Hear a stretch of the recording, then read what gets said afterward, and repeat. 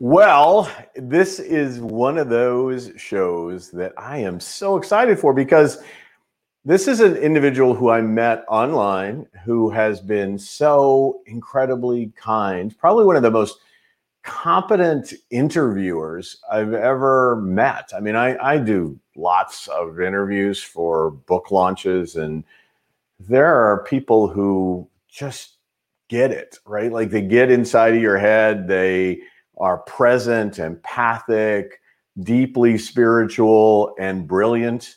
And they just draw information out of their guests. So now the pressure is on for me because I'm none of those things. And here I am interviewing Pierre Quinn. Let me give you a little bit of background before I bring him on camera for you. 15 years teaching higher education.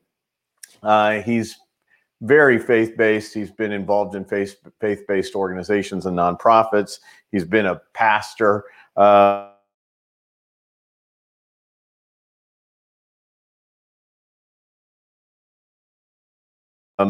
Leadership development specialist, right? One of those guys who helps you no matter where you are on your leadership journey, grow deeper and more aware and more confident and more courageous in the way you go about leading. Without further ado, now that I made it sound like you can almost walk on water, here's Pierre Quinn. Joseph, thanks for inviting me to hang out with you today. Man, I can't pay you for that introduction. I didn't even do you justice, man. There's like 50 other things on the sheet of paper, but if I went through that, then we wouldn't have any time to talk. So let's get into it. Yeah. All right.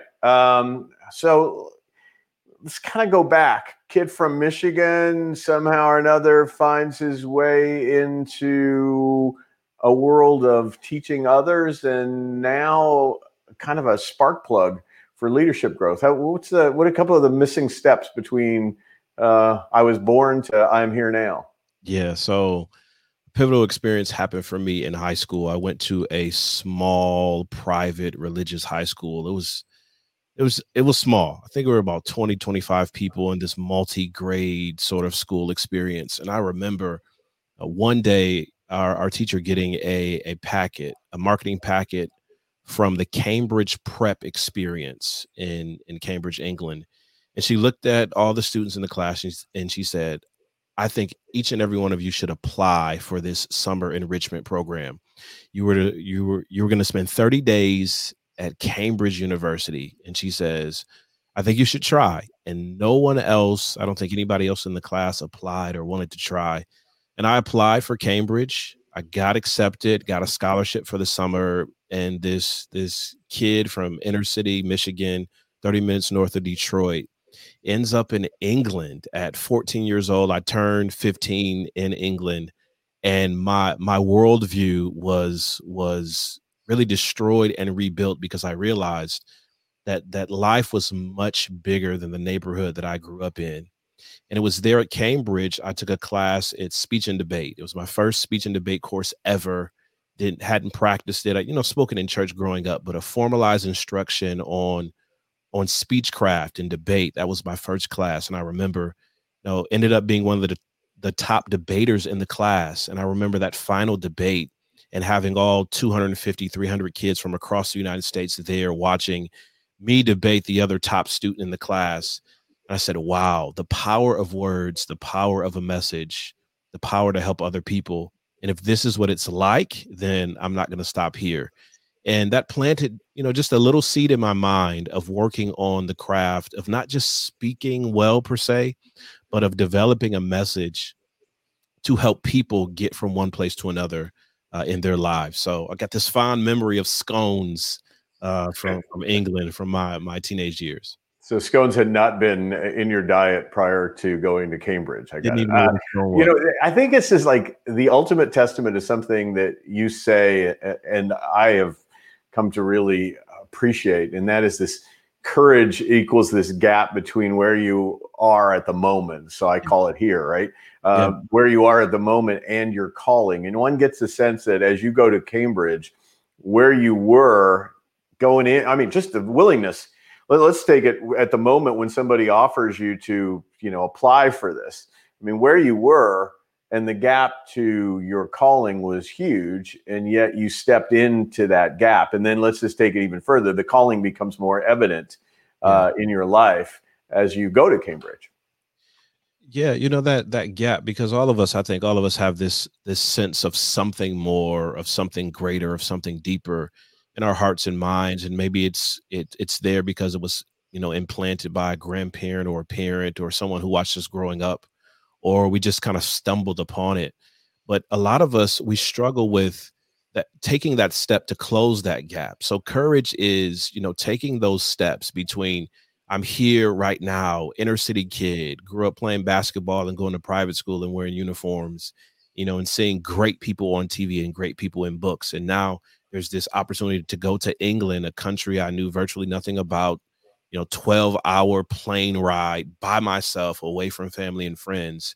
And some people, when they look at the opportunity, they say, well, it's too much of a sacrifice for me to leave my family for 30 days. It's too much of a sacrifice to be integrated into a culture I know nothing about. It's too much of a sacrifice. And for a lot of us, this sense of calling or where we're supposed to be is never realized because we refuse to step into that gap of uncertainty and unknown. And that's really, where you're stretched. I know, is it Russell Branson from the Virgin Companies that says, someone offers you an incredible opportunity, say yes and figure out how to do it later. And I have my fair share of times in my life where I've said yes, and I have a fair share of times in my life where I'm wrestling with courage and I did not take an incredible opportunity, and I missed out on a chance to even walk closer to the space that I was called to be, that I'm called to be in. And I want to encourage people from all walks of life, and especially my leaders, and especially my emerging leaders just getting started. The growth really happens the more you step into that gap of uncertainty, of unknown, of I don't know how it's going to turn out, or I could completely embarrass myself in the process. But the more you walk in that direction and close that gap, and which I define as courage, closing that gap between here and there, the more you'll fully realize what you really wired to be. I can't imagine what life would be like had I never taken that trip to Cambridge, had I never stood on that debate stage in a debate hall, had I not been challenged by world-class actors, identifying that, man, you got some talent here, and coaching me, you need to tweak this because you're good, but you can walk into a sense of greatness with this talent, and being humble enough to go through that process. I can't imagine what life would look like for me now. And that courage has manifested in so many ways for you, right? I mean, it's transformed your life, but it's also kind of hard to imagine how a lot of other people's lives would be different had you not had the courage. I mean, it's sometimes odd to think that had we made a different set of choices and not demonstrated courage, how might our lives have been different? I kind of want to point out one of the ways in which I suspect a lot of people's lives would be different. They would not have had the opportunity to read this book or have this book available. So, you talked about your emerging leaders just a minute ago, and that happens to be in the subtitle of the book. So it kind of prompted me to throw it up on the screen. But this is a lovely book. I've read it cover to cover. It's got about 12 lessons in it. They're very straightforward. This is not an overly chatty book. It gets right to the point, uses some poignant examples of people like Martin Luther King and others. And so tell me a little bit about the epigenesis of the book. I mean, people can get it right there on the website where we've got the banner there, and they can also get it on Amazon or any place good books are sold. So tell me a little bit about Leading While Green and why you care about emerging leaders. Don't you make a lot more money if you sell to people who have established themselves as leaders? Yeah. So this book came out of my own leadership journey, and sure, if I'm working with or inclined to connect with senior leaders, and I love senior leaders and seasoned professionals as well. But from my personal experience, I know what it's like to sit in the seat of responsibility for the first time and have no idea what I'm doing, and then struggle with being too embarrassed to ask for help. Because for a lot of people, when skills or gifts have been identified, there's this almost pedestal or sort of elevation that happens, and you get a sense that asking for help is a position of vulnerability that you shouldn't be in because you're gifted or talented or skilled. which is so far from the truth. So it really was born out of my journey. I was a congregational leader for several years. I was a local church pastor after having spent, close to a decade in higher education as an adjunct faculty member teaching business communication and introduction to public speaking and interpersonal communication. So much theory. But now I'm in a space with a local congregation that I have to exhibit leadership skills. And in this context is new, it's foreign, it's a different place, it's a different culture. And I started taking notes on my journey, my experiences, my highs and my lows. And I started sharing it with other colleagues. And someone said, you should really put this into a book. You should allow other people to experience this as well. And I went through the process of actually writing a book. I mean, it was a unique process because, I love to speak, but I don't always exhibit the patience to sit down and write, to put pen to paper, or to put keystroke to screen. And after I finished it, after I released it, there were so many people who resonated with this newness, this beginning of the journey. So many people who said, thank you for writing something for me. I'm just getting started. I've just become a senior director. This is my first job. This is my first responsibility. And I'm holding something in my hand that speaks to me and speaks to my journey of where I sit right now. And in the book, I try to be as vulnerable as possible, and then collect some stories from history and from more modern narratives, relating to the fact that it's okay. It's okay to be young. It's okay to start off fresh.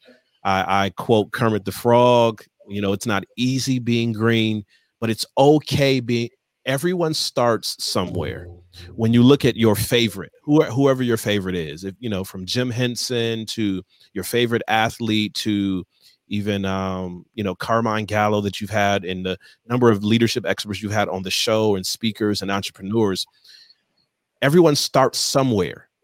And we're not always willing or don't know how to describe the grittiness and roughness of the beginning of our journey. And so many people want to resonate with where we are now, almost to the overlooking of the potential that's in where they are now. So I wrote the book to encourage my emerging leaders, my just getting started, or maybe chronologically you're not young, but you're sitting in a seat of major responsibility for the first time. That's how I define emerging leader. If you're sitting in a seat of major responsibility for the first time, you're experiencing a learning curve.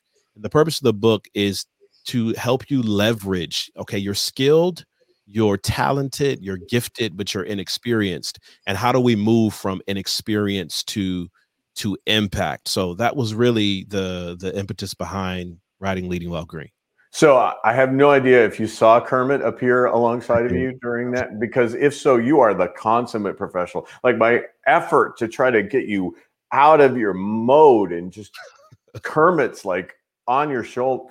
All right, you're just too good. You're too good for the show. All right, let's go to a comment. I think this is referencing back to when you were talking about the choice that you make to demonstrate courage when you hit that gap and there's a distance between yourself and your calling. And so Bill Lampton out of the Georgia area said it reminds him of Og Mandino's saying repeatedly that being able to make choices is one of our greatest privileges. Yeah. It's interesting. Privilege and responsibility, those things kind of go together sometimes, right? Like, you get a privilege, but then you have to live up to it in some way. So I'm just curious about, you get handed, I think you got, using your metaphor of the bananas, right? The green bananas. I think you continue to go on and suggest that, well, now, you find yourself in a situation where you've been picked, right? Mm-hmm. And so, how did you get picked, and what do you do with that responsibility and the choices that are incumbent there? And if I remember correctly, in this part of the book, you were talking about your wife and how badly you shop for things, and you're not the one that should be picking the bananas. But maybe you can talk to me a little bit about the choice points and how do you validate that you're here now, right? Like, somebody believed in you. Yeah. So there are a couple of things here, and I'd love this perspective from the greatest salesman in the world, where you have the choice to respond no matter what happens. You could choose to wake up every day and meet every day with love in your heart. You could choose to go that extra mile. You could choose to not give up until you make the sale. Those principles from the greatest salesman in the world. As it relates to leading while green, this mantle, this responsibility of being chosen. Sometimes we develop a sense of false humility, and I think the false humility comes is from us trying to give ourselves a buffer. Someone says, you're great at what you do. I really appreciate your contribution. And I love to see the direction that you're going. And we almost try to downplay. I'm not that great, or anybody could do this, or we try to even skirt the remarks because we don't want to deal with, now that I've been chosen for a responsibility, now that I've been picked, there comes this tremendous responsibility, this weight of responsibility that comes alongside of it. And I think we rationalize in our heads, if I keep downplaying it, well, when I make a mistake, because I've downplayed it, maybe it'll be able to cushion what has happened. And that's never the case. So when you acknowledge that you've been picked for something, this new job, this volunteer position, maybe as a board member for a company or whatever the responsibility is, there's a few things that are very important. Number one, self-reflection. How did we get here? This is really important. The self-reflection piece. How did we get here? What does the education track look like? What does the network look like? What do the skills and experience look like that create almost a leadership timeline of being able to identify how we got to this point? And by reviewing that timeline, you can review, okay, these are the sections of my career, of my hobby, of my training that were leveraged, that were pivoted. This is where I closed the gap and exhibited courage to move closer to where we are now. It's also important to have public or private, depending on the context of the relationship, the acknowledgement of the people who selected you. You have to give, this whole idea of giving people roses while they can still smell them, and give credit where credit is due. Yes, you're gifted and talented, equipped and educated. Yes, but life is all about relationships. And we move from one relationship to another. And it's important for us to acknowledge when people have helped us along the way. That's very key. For a lot of individuals that help us, we can't pay them back, but they often ask for us to pay it forward. And then, I know this is going to make some people uncomfortable, put the question on the table to the person who selected you, or to the team that selected you. Not just my own individual timeline, not just a thank you, a sense of gratitude, but pose the question to them. So what moved you to make this decision? What did you see in me? And for some, it's going to be potential. We saw, with a little training, with a little coaching, with some help, mentoring, and support, we see you 2, 3, 4, 5 years down the road looking like this, or having this particular impact. When you lean into discussions like that, when you lean into conversations like that, and you remain highly coachable and highly teachable, when you make that inevitable mistake, because mistakes are coming, they're a part of leadership. The people who trusted you, who put you in the seat of responsibility, who gave you the authority, will remember this person came to us. They were grateful for the opportunity. They leaned into, they requested the feedback, the training, and support. And we know, as we coach them and train them through this mistake, which are part of leadership learning curves, that they're going to continue to do a great job. So you need that personal timeline. You need that sense of gratitude. And then you need that sense of questioning, what made you pick? What made you select me? And I think in this is, it's another one of the lessons of the book, The Benefits of Getting Things Wrong. And I don't want to go through all 12 lessons with you. People can read that on their own. And what I want back even to the way you started this particular answer, which was just your ability to recount the specifics of The Greatest Salesman book, right? I mean, you just retained those key things. And I just wanted to compliment you on that ability and not let it go unnoticed. What I liked about this particular answer is that you're essentially saying we need to validate and we need to work through the critic inside ourselves that says we're unworthy, right? Yeah. And we need to solicit some feedback from the universe, either through our own tracking of our own journey and our credentials and how we readied ourselves for the opportunity. And, as we're quoting people, one of my favorite quotes about success is the joinder of readiness and opportunity. So, you got yourself into this opportunity by some magnitude of readiness, which then you're suggesting you need to do some reflection on so that you can see the trajectory. Plus, you're asking them, what is it they saw in you that caused them to make the choice to give you this opportunity? And then you're leveraging that information kind of as diagnostic to what you need to do. And then it sets up this last point that we'll get at from the book, which is that you need then to acknowledge that somewhere along the line, you're going to be making some mistakes, and green or ripe or overly ripe, you're going to make some mistakes, right? And so how do you give yourself permission to not let that be destabilizing? I mean, that seems to be where you go here in the book. Yeah, it's really tough. And I know it's harder the younger that you are, because, and I know you remember from being in elementary school and middle school and high school, certain things were so important to us. What this girl thought, what that girl thought, what the cool kids at this table thought, what the athletes at that table thought. It was so big for us.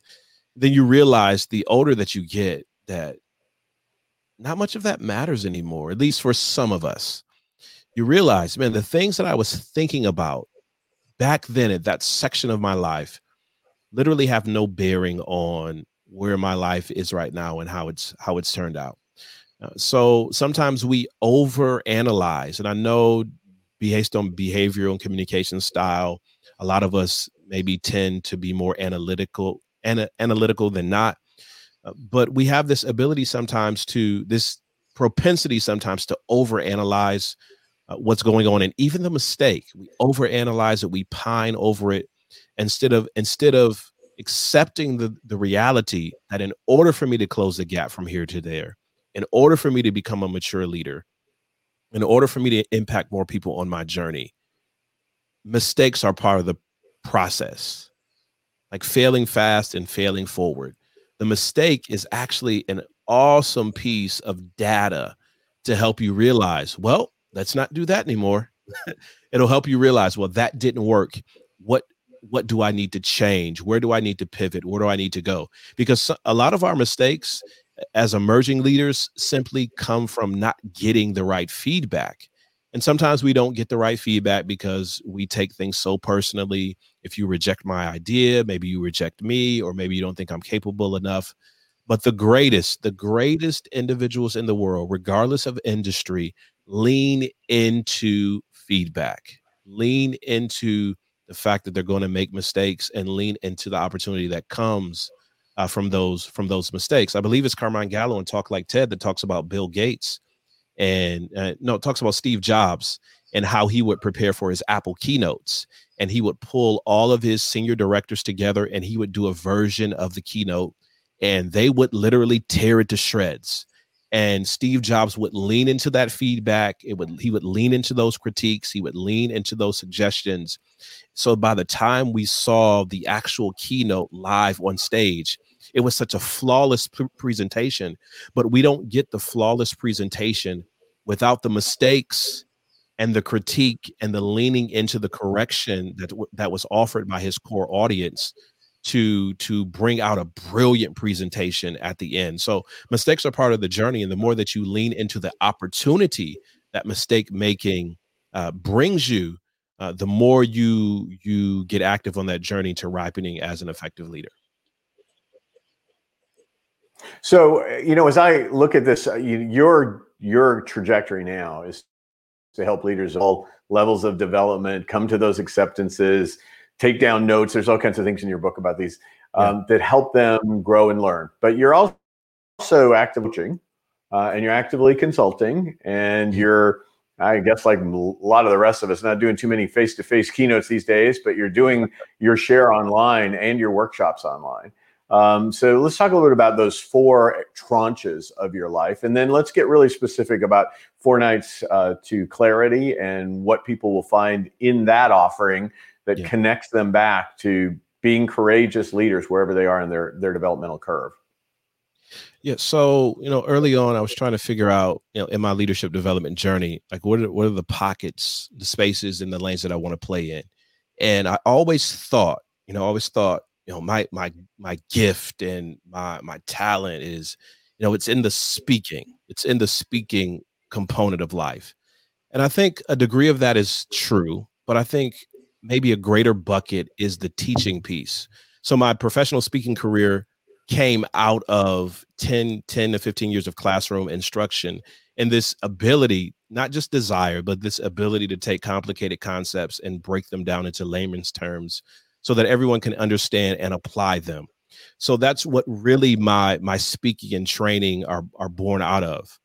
So I recently started incorporating into my presentations this whole easel pad thing and Sharpie marker, because that allows me to teach through content and through material. So there's this keynote aspect that I love.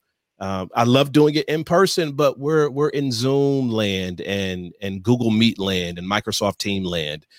So the ability to get on a camera and to come with energy and intentionality, but also provide opportunities for reflection and growth. That's what I do through keynoting. The coaching element happens primarily one-on-one for leaders. It's that one-on-one time. And I tell people there's a difference between a coach and a mentor. A mentor is someone that you learn from based on their journey. They're passing on the seasoning of their leadership journey, and you're taking notes on their journey. A coach is hyper-focused on you and your growth. And a coach does not need to be able to do what you do in order to make you better at what you do. I'll say that again. A coach does not need to be able to do what you do to make you better at what you do. There are many coaches in professional sports they're not world-class athletes, but they can bring out the best in world-class athletes. In the consulting space, that's a space where I hang out, where I actually guide and coach organizations on how to build leadership development processes for their organization. So not coming in and doing the training, not coming in and doing the teaching, but helping them set up the framework on how to bring all of those together. And then there's the seminar piece, and you can make the workshop piece. You can make the argument is a keynote and a seminar or workshop. They're just, different names for different price points. That may be true, but I say a keynote is, turning on the fire hose and pointing it in the direction of a group. But for me, a workshop it's interactive, it's dialogue, and we're going to work through some stuff together. It's not just me and my thoughts, it's our shared experience that we bring to the table. So the keynote space, the consulting space, the coaching space, and the workshop space is where I hang out. And I recently released a course because, this is what we do in this space, and we can't get close to people one-on-one like we used to. 4 Nights to Clarity. It was a course that I recorded at night. I recorded from 11 p.m. to after midnight for 4 nights, the last week of December. And the purpose of the course was to help leaders like me. I know this experience of you stay up late at night, you're looking for some sort of answer. You're scrolling on Instagram, you're on YouTube, you're thumbing through a book, you're surfing the web. You have some leadership challenge, or maybe you're just thinking about your team and you're looking for something not just inspirational, but practical. I recorded this course for leaders who sometimes have a tough time sleeping because they need clarity. So this course walks you through your own leadership development process, your own VIP experience, your own training framework that you could leverage. And we talk about in the course how to reflect on 2020. We talk about what your team really, really needs from you. We talk about the mantle of leadership. We talk about how to reframe crucibles, and we talk about how to undergird and support the other leaders on your team. So that's my 4 Nights to Clarity course. Man, when I recorded it live, everyone loved it live. I recorded it from a live virtual audience. So you'll see some of that interaction in the video. It's a video course. And I encourage everyone to check it out if they're looking for greater leadership clarity in 2021, because, man, we definitely need it. And that's available at that website with a / at Clarity, right? Did I get that one right? PierreCQuinn.com/clarity. Got it. There you go.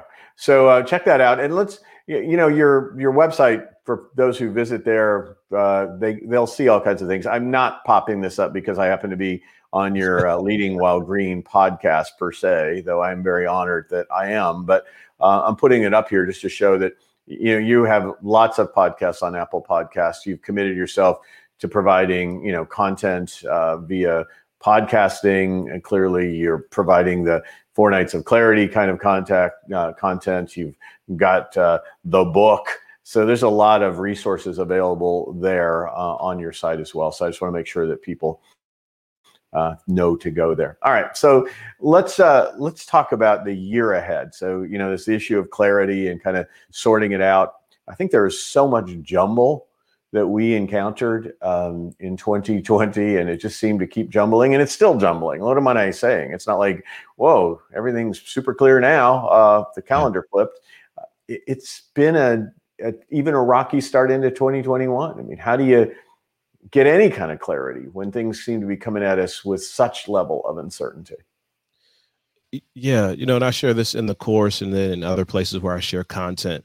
You might not have or be in a space where you have complete clarity on the year ahead. You might even have complete clarity on your organization or the people that are around you. But what you can have ultimate clarity on falls into two major buckets. Number one, you can be super clear on who you are and what you bring to the table. And I think as leaders, no matter what's going on in the world, and there's some crazy stuff happening literally around the world as we're recording this conversation, you can be super clear on who you are and what you bring to the table. That's the first bucket.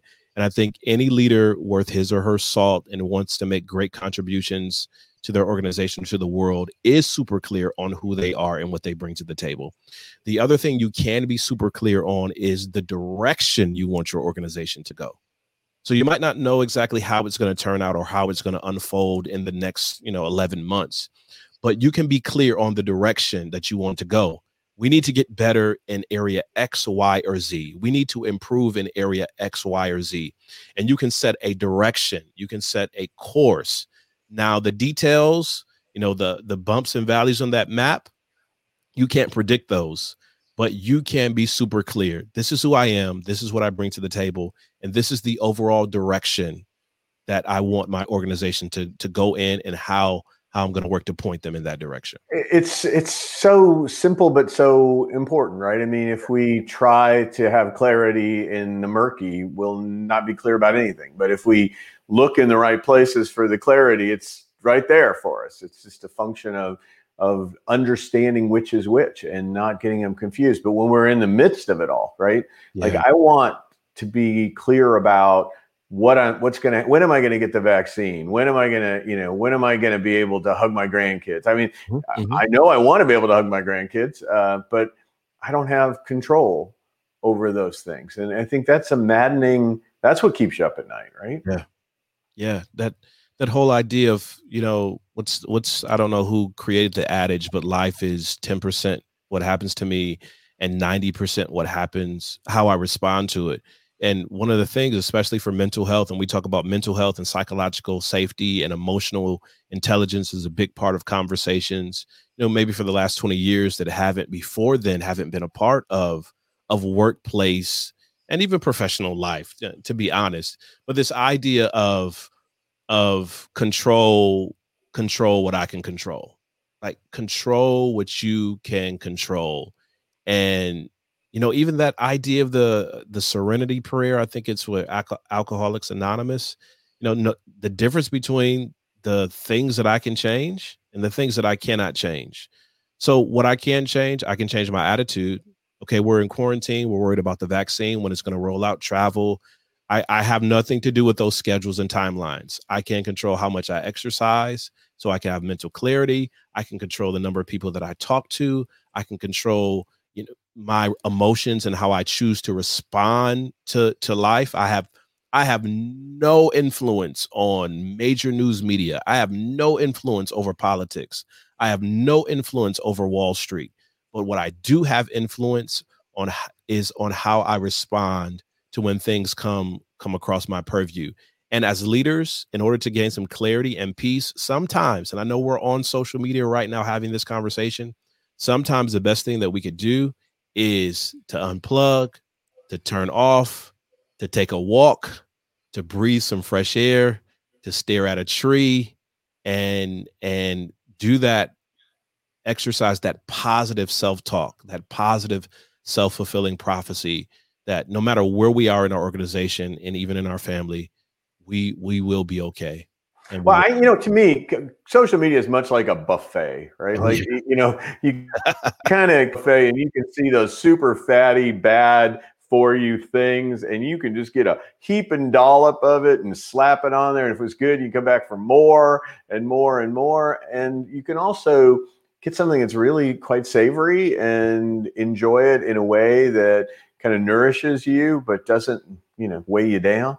Absolutely. I think it is a lot about our appetites and our consumption of things, that social media is just a tool, not at times fabulously transformative. I would have not known you were Yeah, it it's social true. media. To me, I would have been worse for that. People would not have gotten a chance to hear you today. They would have been worse for that. But then I could immediately click on some bait, and the next thing you know, I could be through a rabbit hole, and 5 days later you can see me still surfing the next recommended video in that Yeah. space. So I'd love to get your thoughts about, maybe for me, a lot of this isn't about the thing, it's about Yeah. the choices I make relative to the thing. I think it's a Native American proverb. I'm not exactly sure. I think it's a Native American proverb where a grandson is having a conversation with his grandfather, really, about life, and the grandfather offers this perspective to the grandson. And he said, grandson, there are two wolves inside of you. The wolf that is virtuous, that wants to work hard, wants to do things that matter and contribute to the world. And I may be butchering this severely, but you understand the gist or the idea of it. And then there's the other wolf inside of you that is really bent on destruction, seeking the bad things of life. And it's really, if you let this wolf take control, they're really going to tear you down and lead to your demise. And the grandson asks his grandfather, so which one wins? And the grandfather responds, the one you feed the most. Yeah. So I think that, I first ran into that from Howard Behar Mm, in his book. I can't even remember the book all of a sudden about coffee. I should know. And Howard's a bud, and Howard's been on my show. But yeah, it's something about it has the word cup in it, and it's related to that. So look for Howard Behar's book, and it's red. Those are the only things I can tell you right now. But that story had such impact on me. I'd never heard it before until I read it in there. And I think, it is why people should reach out and spend time yeah, getting access to things like this, right? I mean, being part of the 4 Nights of Clarity, which enables people to actually get some tools to search and feed the good wolf that's mhm, inside of us, as opposed to the more destructive forces in the universe. So I want to make sure that we don't miss that in terms of the opportunity. So what's ahead? I mean, I think that's the question that every interview is supposed to ask at the very end before I go into the lightning round. yeah. What's on the horizon here for you as you continue to nurture emerging leaders, established leaders, coach them, consult with them, keynote them, workshop them, provide? Is there more books? I mean, more videos? What are we looking at here? Give me the scoop, Pierre. Yeah. So, I mean, it's a lot of content creation going on, because just for what you said earlier, I'm I'm looking to provide more opportunities for people to feed the good wolves inside of them. And sometimes, when there's a dearth, when there's an absence, you're liable to feed on just about anything. So instead of, cursing the darkness, how can I light a candle and start stepping into some of those spaces to give people some hope and some perspective, and some of the healing that they need to be more effective leaders. So you're going to see more video content, you're going to see more live. There's another book in the works called the journey of the gift, where I use my personal narrative and walk you through some self-identification of being able to super hyper target what your giftedness is, and how you leverage that in the organizations that you serve. And for a lot of people who are hanging out, I'm coming to a Zoom call, Zoom training session, or Zoom conference near you real soon. I did a Zoom conference with you not too long ago. What did you call that thing? Yeah, man. Next Step Summit. That's what. Thank you. I was hoping you were going to draw blank so that it would counterbalance my not remembering the name of Howard Bihar's book. But all right, of course you didn't. All right, so let's do the lightning round. Is that okay with you? Let's do it. I'm going to keep the website address up in case people want to go and try to get access to 4 nights to clarity. But in the meantime, here we go. Could be anything. I at least warned you. Some people I don't warn. I like you, so I warned you. All right. The television show Double Dare. Oh man, Double Dare. Oh, okay. So as a kid, I wanted to be on Double Dare so bad. It was this trivia show, but a big part of the show was these obstacle courses that young families had to run through. The best part of being on Double Dare was being slimed. The host of Double Dare, Mark Summers, who is producer extraordinaire, TV host extraordinaire. I had the opportunity to interview him on my podcast. And it was like, man, I'm interviewing one of my childhood, heroes. Little did I know that I was going to get that level of detail on that question. Let me go to Michigan winters. So born and raised in Michigan on the eastern side of the state, and then going to school on the western side of the state. There's 2 different winters. But man, I'm gonna be honest, and I might offend some family and friends on this. I don't miss Michigan winters. I don't miss frozen toes and scraping off your car in the morning. I want to take my kids sledding to see the snow in Michigan, but that's about it. We're gonna have to move to somewhere warm. How about telling me about a day where you only had a wrinkled dress shirt in your closet and vowed to wear a jacket for the entire day? Oh. This has happened plenty of times. I thought I got that rare nugget in one of your 2012 blogs, by the way, is where I got this.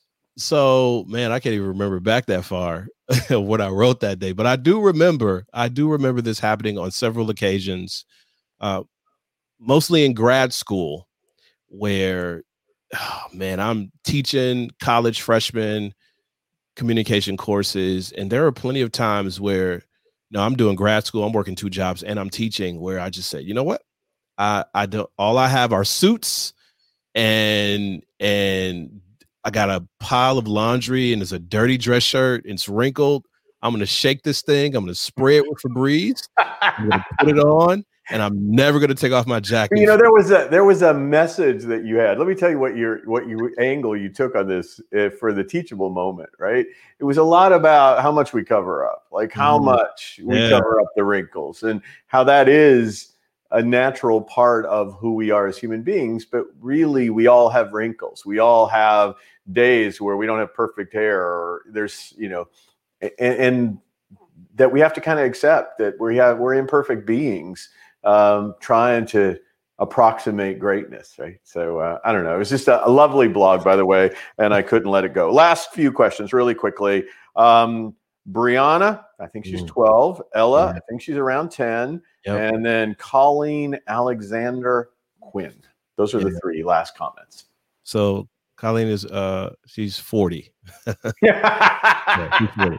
I don't think she wanted you to tell that one. That wasn't necessary disclosure. It's we have a podcast together, so we talk about ages all the time. So it's my wife, who's from Trinidad, and my amazing daughters. My whole family is amazing, and I cite this in a lot of times in my bio when I'm speaking somewhere, that being a husband and a dad are both my greatest leadership joys and challenges. Nothing stretches me like being a husband and a dad, and nothing rewards me like being a husband and a dad. Wow, that's chilling and a great place to end.